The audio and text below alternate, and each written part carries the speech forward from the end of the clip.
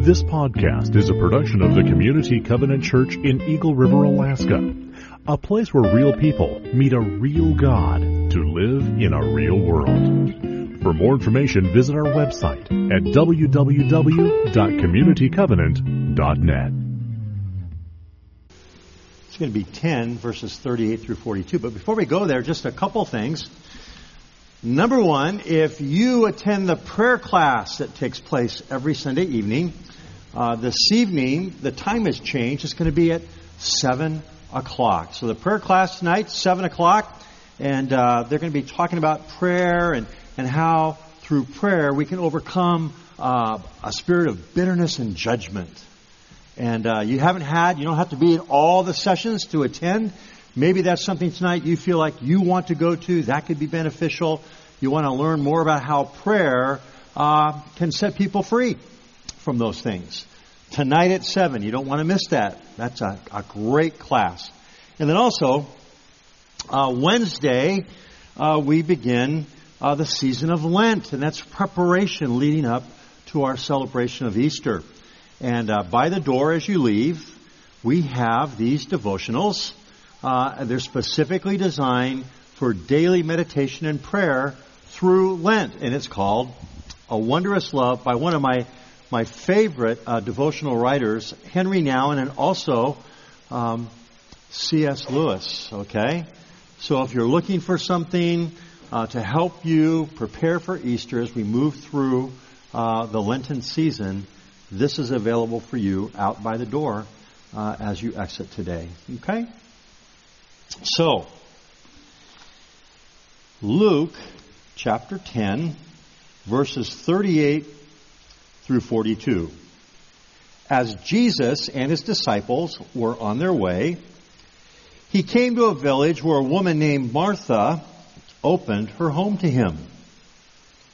She had a sister called Mary, who sat at the Lord's feet, listening to what he said. But Martha was distracted by all the preparations that had to be made. She came to him and asked, "Lord, don't you care that my sister has left me to do the work by myself? Tell her to help me."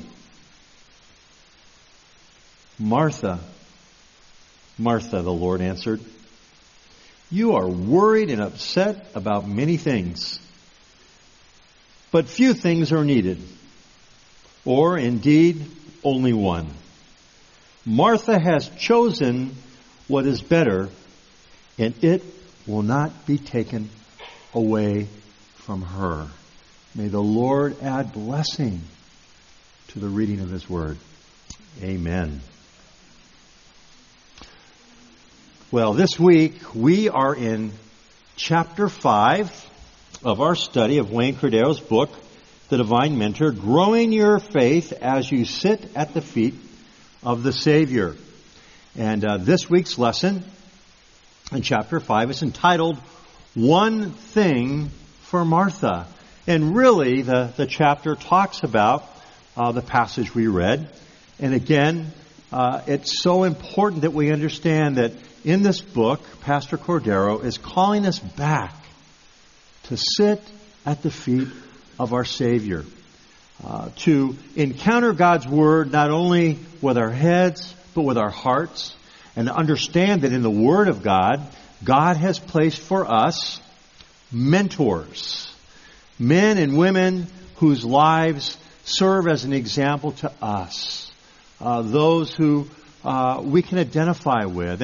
And so as we think about the book, The Divine Mentor, and we think about sitting at the feet of Jesus, how appropriate it is today that we're looking at Luke chapter 10, verses 38 through 42, and we're talking about Martha and Mary. And really, if I were to entitle the chapter in the book, I would say something more like this: Living like Mary in a Martha world. Living like Mary in a Martha world. Can any of you identify with that? You think about that. I've placed in the bulletin, or the worship guide, a little writing here. I don't want you to read this now while I'm speaking. but I included this in the bulletin or the worship guide this week for you to take home and for you to read. Hopefully this will be something that will minister to you, and if it doesn't, perhaps you know somebody that it will minister to. And it's called Confessions of a Do-Nut. Discovering the joy of really living. So what I'm going to do by way of introduction this morning is I'm going to read just the first paragraph, just to whet your appetite, and then we'll continue on. But it starts with a quote from a song by a group called Alabama. It's called "I'm in a Hurry," and this song has particular meaning to me. Men, if I could give you one word of advice, it's this: don't stand behind your wife in the morning, looking at your watch while she's getting herself ready, telling her to hurry. It's not a good idea. All right? And I speak from experience, as this will tell you as you read it. But I used to do that when Lori and I were first married. Just call it the folly of my youth, not knowing any better. I didn't take a husbandry 101. And I can remember Sunday mornings when Lori would be preparing herself for the public, and I would be dressed and ready, and I would literally stand behind her looking at my watch, and I would say, "Hurry, Lori, hurry. Hurry, Lori, hurry," right? And it's like I want to give her the 2-minute warning. I'd be pointing to my watch. Okay? And I remember one morning she had just had enough. All right? And she turns and she looks at me and she says, "Todd, hurry isn't of the devil. Hurry is the devil." And then she broke out into chorus of a song. And the lyric right here on this little vignette that I wrote: "I'm in a hurry to get things done. I rush and rush until life's no fun. All I got to do is live and die, but I'm in a hurry and I don't know why." She'd sing that to me in response, okay? So we've come a long way, baby, since then. And I've learned quite a bit. But really, in our world, I was Martha and Lori was Mary. And not realizing that, I wanted to attach a moral judgment to Lori's use of time, which was different from mine. And somehow it was less godly because I was punctual and on the dot, and I was moving from one thing to the next thing to the next thing, while Lori would just linger in the moment. And she would just enjoy what she was doing, whether it would be getting ready in the morning or making a hamburger. It used to drive me crazy. We'd pull the meat off the grill, all right? And I'd go in like a barbarian. I'd grab that meat, I'd slap it on the bun, put some condiments on it, and I'd race to the table. And I'm ready to eat. And I look, and there's Lori, and she's just placement of the meat on the bun. And then she's taking the lettuce and the tomato and the pickle, and I mean, it's like an advertisement. And it's beautiful. And I just want to devour the thing. And she comes and we sit down and we pray and we start to eat. And Lori is just enjoying it. And I'm inhaling it. All right? Because I'm busy. I've got things to do. I'm going to go on to the next thing. And so over the years, what I learned is that we're different in that way. And in reality, I've come to a place in my life where I learned that I want to be more like Lori in this area and less like me. Because there was a big difference between the two of us. My life was a series of goals, moving from one thing to the next. It's been said, don't go on a hike with Todd. He turns a leisurely afternoon into a death march, okay? So we've got to get up to the top of that mountain. And Lori just really enjoying life. taking in the experience. And that is something that I've worked very hard and continue to work hard in my life. And so, hence this writing called Confessions of a Do-Nut. And I'll just read the first paragraph. It says, "What do you call a man who used to turn a leisurely hike into a death march? Who once drove 600 miles across 3 states, all the while begrudging his wife the necessity of a potty stop? A man so consumed with the goal of arriving at any given destination in life that the journey of getting there was just a blur. Who during the early years of his marriage would stand behind his wife as she primped in the mirror, harassing her by pointing at his wristwatch and barking orders, 'Hurry, hurry, hurry.' A tired and weary soul who couldn't remember hearing birds sing or taking time to linger over a sunset. You call him, first and foremost, fortunate to still be married. Next, you consider him blessed to have come to a place of recognition that, quote, being is exceedingly more satisfying than excessive doing. Finally, you call him pastor. That's right. I am a recovering do-nut. Okay? So maybe you can relate to me. And for those of you that can, I hope this morning's message is of encouragement to you. As we look at the passage, we see Martha, who is engrossed in the preparations and the planning to receive Jesus. And we see that contrasted with Mary. And of course, Mary is sitting at Jesus' feet. That's the subtitle of Wayne Cordero's book, isn't it? The Divine Mentor, sitting at the Savior's feet. And as Mary is sitting at the Savior's feet, and she is taking in and learning and hearing and connecting at a relational level with the Lord, Martha is engaged in the activity and the doing of things for the Lord. So much so that as she looks and she sees her sister, she calls upon Jesus and she says, "Hey, look at all the work I'm doing." And you know what? It was important work. Somebody's got to do that, don't they? So there's nothing wrong with what Martha is doing. But then she calls his attention to her sister. And she says, "Look at my sister Mary. She's not doing anything. I'm the one doing all the work, Jesus. Tell her to help me." And Jesus' response is our passage. In our passage today, he says, "You know, Martha, there are a few things that really matter, really just one. And Mary is doing that." In other words, listen.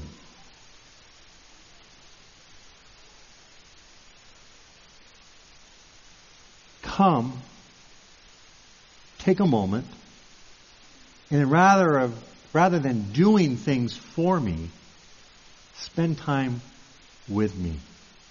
Because the things that you learn, the things that come from that relationship, are things that truly have eternal value. Those are the things that aren't going to pass away. You see, activity is moving from one event or one action to the next. But the things that the Lord wanted to give Martha went beyond her activity for him. And as I think about that, I think about this point. Put it up on the screen. Ready? There we go. Point number 1. All right, next song. There we go. Serving Jesus and knowing Him are not the same thing. Do you know that? Do you realize that? That we can get so caught up in doing things for Jesus, like Martha, that we fail to pause and take time to really know Him, to know the one that we're serving. And although both are important, our service should flow out of that sense of relationship. Our service, our activity for the Lord should flow out of our knowing Him. Not just knowing about Him, but as Wayne Cordero invites us to do, to sit at the feet of the Savior. To soak in, to gather in what He has for us. Through His Word, through prayer, through stillness, through listening. It's so very, very important. Again, Luke 10, 41 through 42. Martha, Martha, the Lord answered, you are worried and upset about many things, but few things are needed. Indeed, only one. Mary has chosen what is better, and it will not be taken away from her. Wayne Cordero says it this way. The unambiguous source for the Christian, that which fuels, ignites, guides, sustains, and empowers absolutely everything, is time with the Master. Quiet, unhurried moments in the presence of Christ. Okay? How important is that? Is it important enough that we prioritize our lives for that? That we take a break from just incessant, constant activity and doing and some good things. And maybe some things from the Lord or for the Lord. And yet do we prioritize the time that we need to really sit with Him? Now maybe you have a difficulty sitting still. All right? I can identify with that. But setting aside time to go on a walk or on a hike, or setting aside time to do something in which you can engage Him and you can block out everything else. Maybe it's driving in the car to and from work. Okay? Maybe it's the time you spend in the shower. But in some place, in some time, pausing really to listen and to engage the Lord at that relational level. I remember in 2007, I was going through a series of treatments for a collapsed disc and having a really hard time. And I was going through epidurals and taking medications and physical therapy. And the doctor knew and I knew that eventually I was going to need to have surgery. But we had to go through all the protocols that the insurance company required first, right? So we were doing that. And I remember it was in the midst of that, I was invited to go to a pastor's revisioning retreat that was sponsored by the Covenant Church, made available to pastors. And I thought about it. It's like the last thing that I wanted to do was go to some retreat center, sit still, contemplate things of the Lord in my life. Like I was too busy to want to do that. And really that kind of grates against my nature because I have a propensity towards being active in action, doing things. And I remember I was invited to go and just kind of invitation kind of haunted me. And it's like I went kicking and screaming. I'd rather go get a tooth pulled. But I went. Okay? And I didn't think I needed it. But the first night that I was there, they were talking about the retreat and what was going to happen and taking time. And if you needed to rest. And if you wanted to have spiritual direction, meet with someone to just talk with you about your inner life. And I'm like, what? Really? Okay. And I'm thinking, oh man, I can't wait for this week to get over with. The next afternoon, after lunch, I went back to my room, and my room had a little recliner in it, and I sat down in the recliner. And the next thing I know, this is like 1:30 in the afternoon. The next thing I know, it's 4 a.m. I'm like, what happened?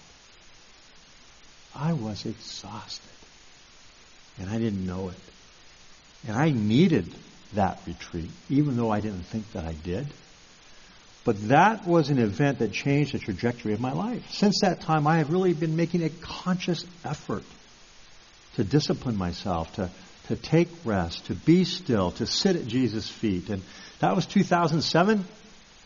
And this little article I wrote, if you will, really talks about that journey for me and where I'm at today and where I'm still working on that. But I've learned that serving Jesus and knowing Him are not the same thing. Here's the second thing.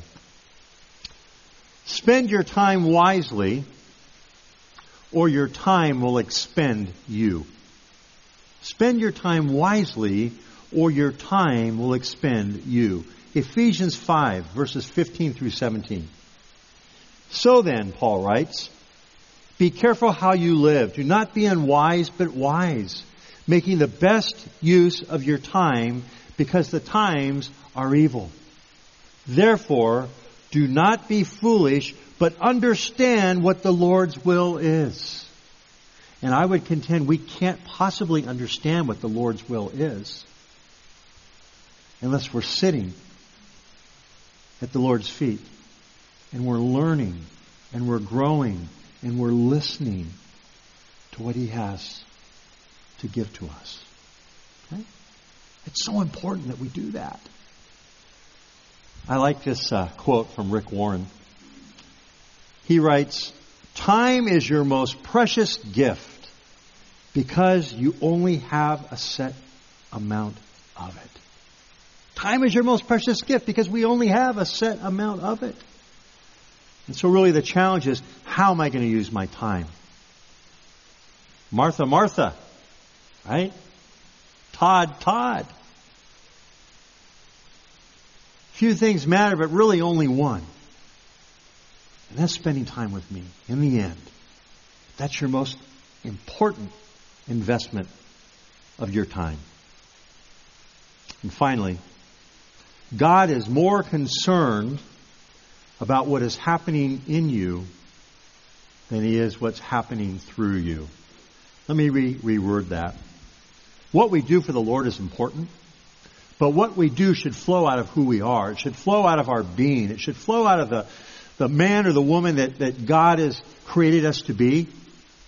It should flow out of a heart that knows and understands the will of God, that's acquainted with the Lord intimately, so that the things that we do reflect His very character and nature, reflect His heart. That as we spend time with Him, we become conformed more and more and more to the image of our Savior. Okay? And so the Lord is really concerned about issues of our heart.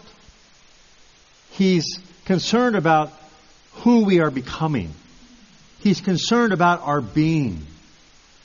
We're human beings, aren't we? Not human doings. And the Lord's priority is what's going on in you. Because if that's right, if that's what, if what's going on there is what the Lord wants to have happen, then what you do will reflect that. But so often we get caught up in a cycle of doing and working and somehow we think that if we just do enough or work hard enough, then we'll become the right kind of person. Do you see that? But really it's the opposite. Should be the opposite. Our doing should reflect our heart. And God's concern is our heart. So what we do would come out and flow out of a heart that is yielded to the Lord and submitted to the Holy Spirit. Not the other way around. Okay? I like this verse. Psalm 86:11. Teach me your way, Lord. Teach me your way, Lord, that I may rely on your faithfulness, not my hard work, not my penchant for constant doing. Give me an undivided heart, a heart totally inclined towards you, Lord, that I may fear or that I may revere or bring glory to your name. Okay? Teach me your way, Lord, that I may rely on your faithfulness. Give me an undivided heart that I may fear your name. Wayne Cordeiro says it this way. Daily time in God's Word is a divine global positioning system to teach you how to find your way back to where you've gotten off the path. Regularly sitting at the Lord's feet will keep you from unnecessary suffering. It will prevent you from bringing pain upon yourself. This morning, as we prepare for communion and the worship team comes up to lead us in song, I want to invite you to pause, to allow your thoughts to center towards Jesus, to imagine yourself sitting at His feet. If you're a do-nut or a recovering do-nut like me, that might be difficult, but I just want to invite you to do that. And this morning, sit at His feet as we prepare to encounter His real presence through communion.